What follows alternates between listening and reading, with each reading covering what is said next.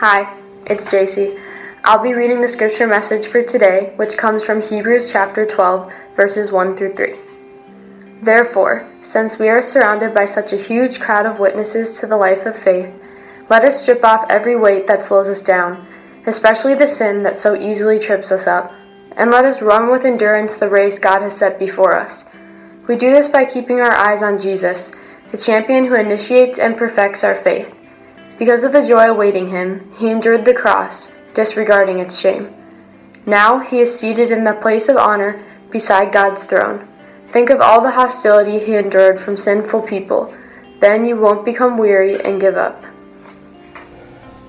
One of the joys that this pandemic has afforded for my family is that it's given me the opportunity to introduce a show from my childhood that I absolutely loved to my kids. That show is McGee and Me.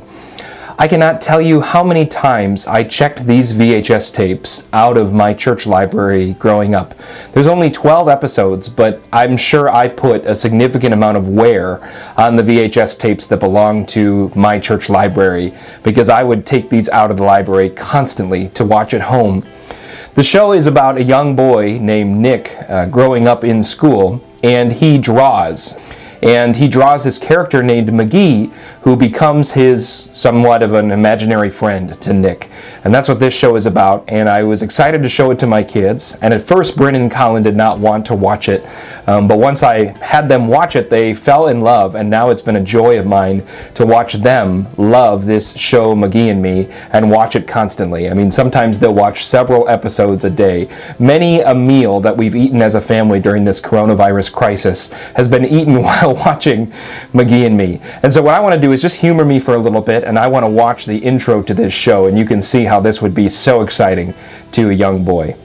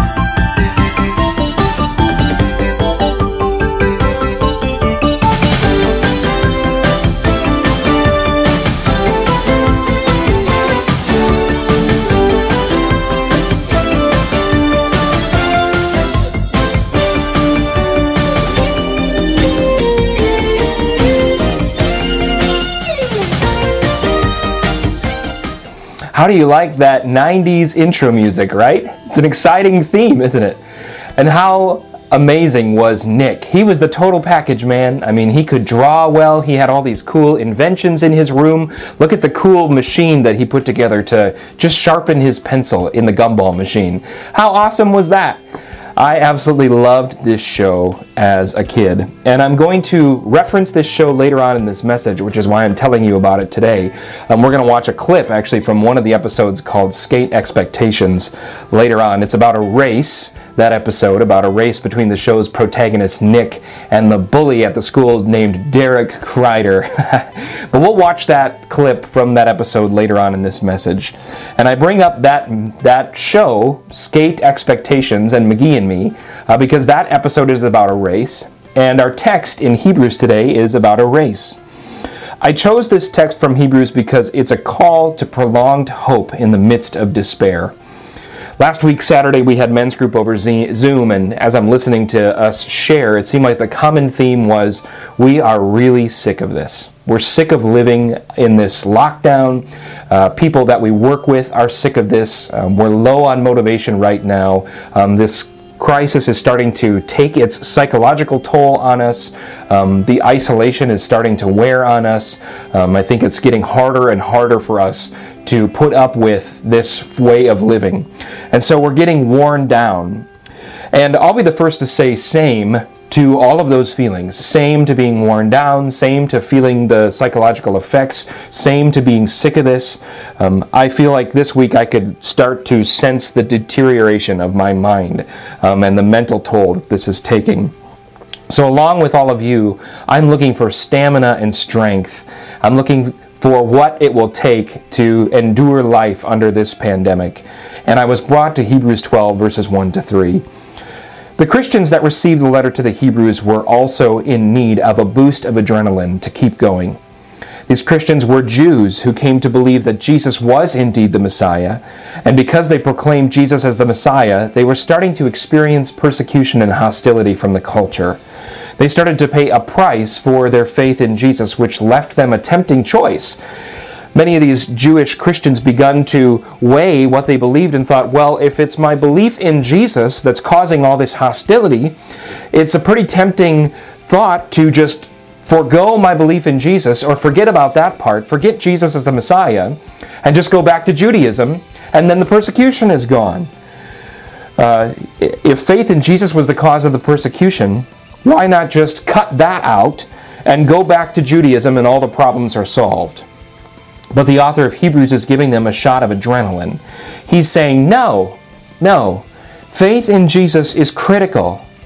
Faith in Jesus, in fact, is what all of your Judaism points towards. Don't leave that behind.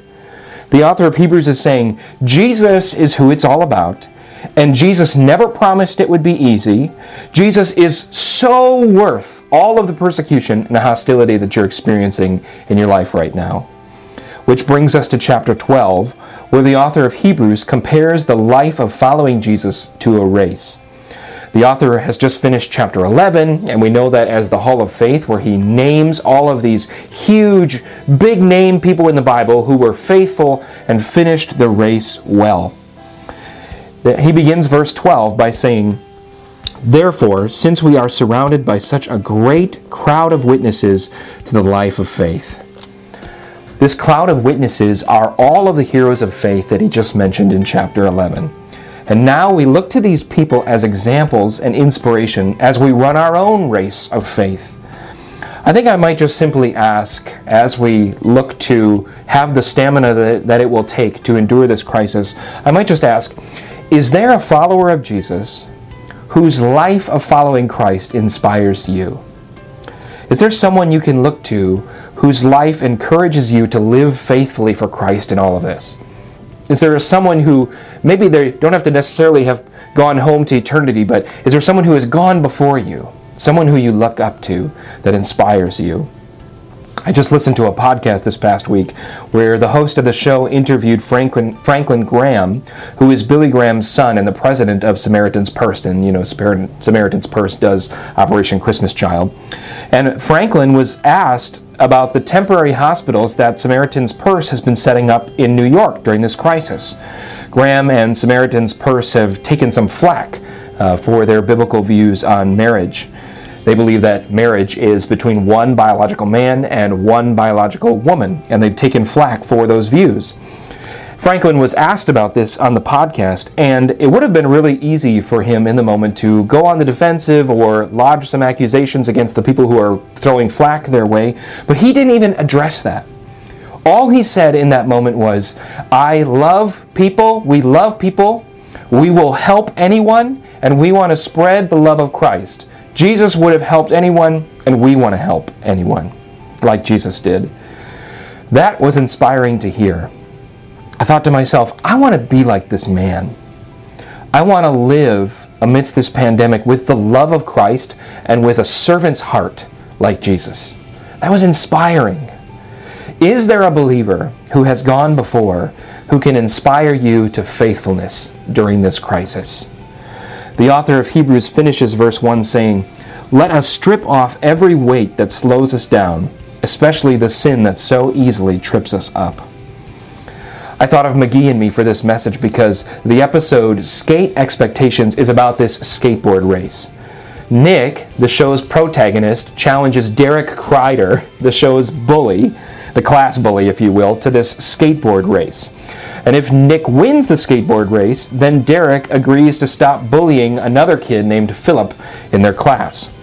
Derek wants to make sure he wins the race, so he gets two of his bully friends, two of his buddies, to plant traps for Nick on the race route. And let's watch as the friends of Derek set traps to trip up Nick during the race. Now, I'm going to warn you, this clip is longer than it needs to be, okay? I'm just telling you that up front. But I'm making it longer than it needs to be for you to enjoy this 90s montage. They just don't make montages like this anymore. So just enjoy this 90s music and this montage as we watch this clip.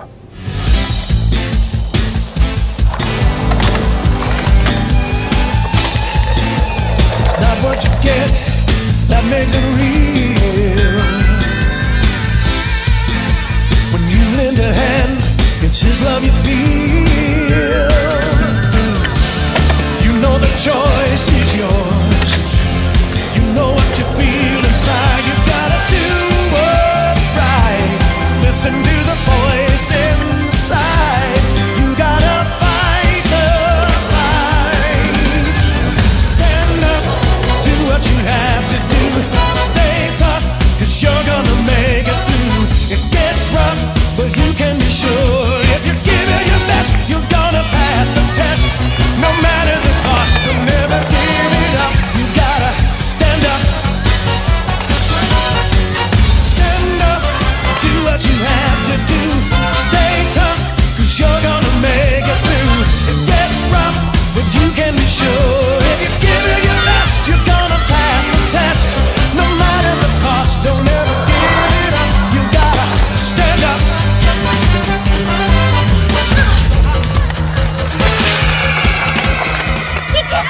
Yeah, terrible dorks! Come on, Nick! You can do it! Come on, man, you can do it! Come on! Get going!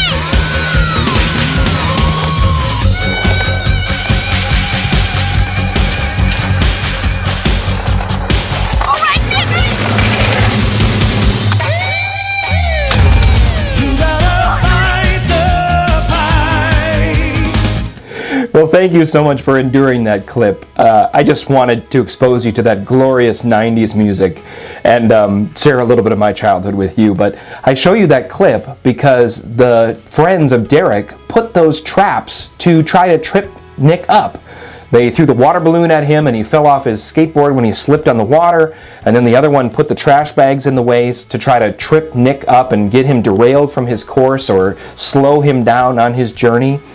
And these entanglements that our author is talking about in Hebrews are these sins that are put in our way, these snares that are meant to trip us up.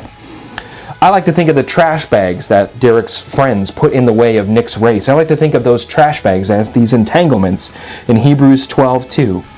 What are the sins, or what are the trash bags that are put in our path that will trip us up? As this pandemic stretches on, it's going to be easier and easier to become entangled in sin. It's going to be easier and easier to run into those trash bags. Isolation lends itself to indulging in our sinful desires, indulging in those things that we would want to keep hidden. Proverbs 18 verse 1 says, "Whoever isolates himself seeks his own desire. He breaks out against all sound judgment."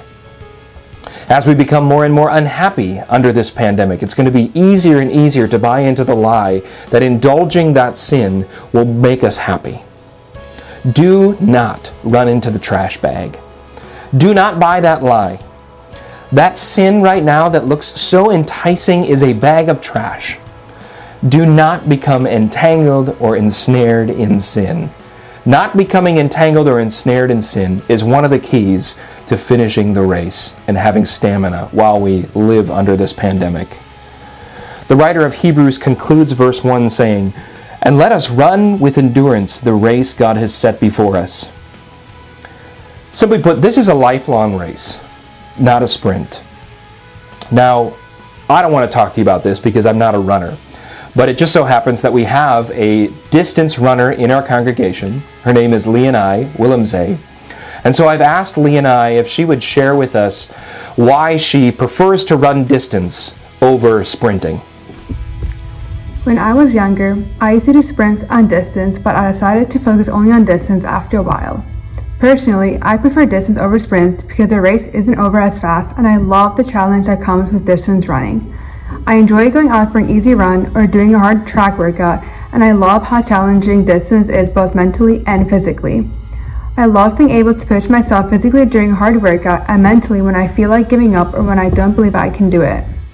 I think when the author of Hebrews says that this is a distance race and not a short sprint, that this is a lifelong race, I think we can relate to that as we live under this crisis and in this safe at home. So how do we endure? The Jewish Christians were getting more and more pressure for their faith in Jesus. We're here trying to isolate ourselves and stay home for an amount of time that's specified but continues to be pushed back. I mean, they just came out today that they've extended it, and so it just seems like it continues to get extended. So in reality, in many ways, it feels indefinite, like we don't know when this is going to be done. We've been under this for a month now, and there's preliminary plans for how to get out of this, but how do we endure? The author tells us in Hebrews 12:2, says, "We do this by keeping our eyes on Jesus, the champion who initiates and perfects our faith. Because of the joy awaiting him, he endured the cross, disregarding its shame. Now he is seated in the place of honor beside God's throne." Sure, we might have humans who have run the race before us that we look to for inspiration. But in Jesus, we have the perfect human, the champion who authors and finishes our faith. He is the one we look to. He is the one that we keep our eyes on. He is the one that we look to as we run our distance race and run toward that finish line. I asked Leonai if she would talk a little bit about what it takes for her to get to that finish line, or what she's thinking about as she's looking ahead to that finish line. At the end of a race, whether it's a track or cross-country race, I am so tired mentally and physically, and I have to focus on just finishing. When I am close to the finish line, I start speeding up and I just give it my all for the last stretch of the race. Most often, the thing I focus on the most when finishing is my time, especially if I know I'm having a good race and there's a good chance that I can run a new PR. We endure the hardship by looking to Jesus. We endure the crisis by looking to Jesus. We endure the mental deterioration by looking to Jesus. We endure the prolonged isolation by looking to Jesus. When we feel beaten and worn down by the crisis, we look to Jesus. Not only does he know what it's like to be in our shoes, he endured some of the worst persecution imaginable. He endured something that's way worse than what we're experiencing right now. Look at the end of verse 2 and the beginning of verse 3. It says, "Because of the joy awaiting Jesus, he endured the cross, disregarding its shame, and now he is seated in the place of honor beside God's throne. Think of all the hostility he endured from sinful people. Then you won't become weary and give up." Jesus knows what it's like to run a hard race, a hard human race full of persecution and opposition and difficulty and hardship and pain. This crisis is hard. It's hard to live like this. It's difficult to face each day isolated and stuck at home, and for some of us, without a job. These are hard times we're living in. But when we think of the difficulty that Jesus faced, it inspires us to keep going. When we think of Jesus and the opposition he faced, then we don't become weary and we don't give up. He is our extra adrenaline boost. Don't give up, church. Fix your eyes upon Jesus and keep running.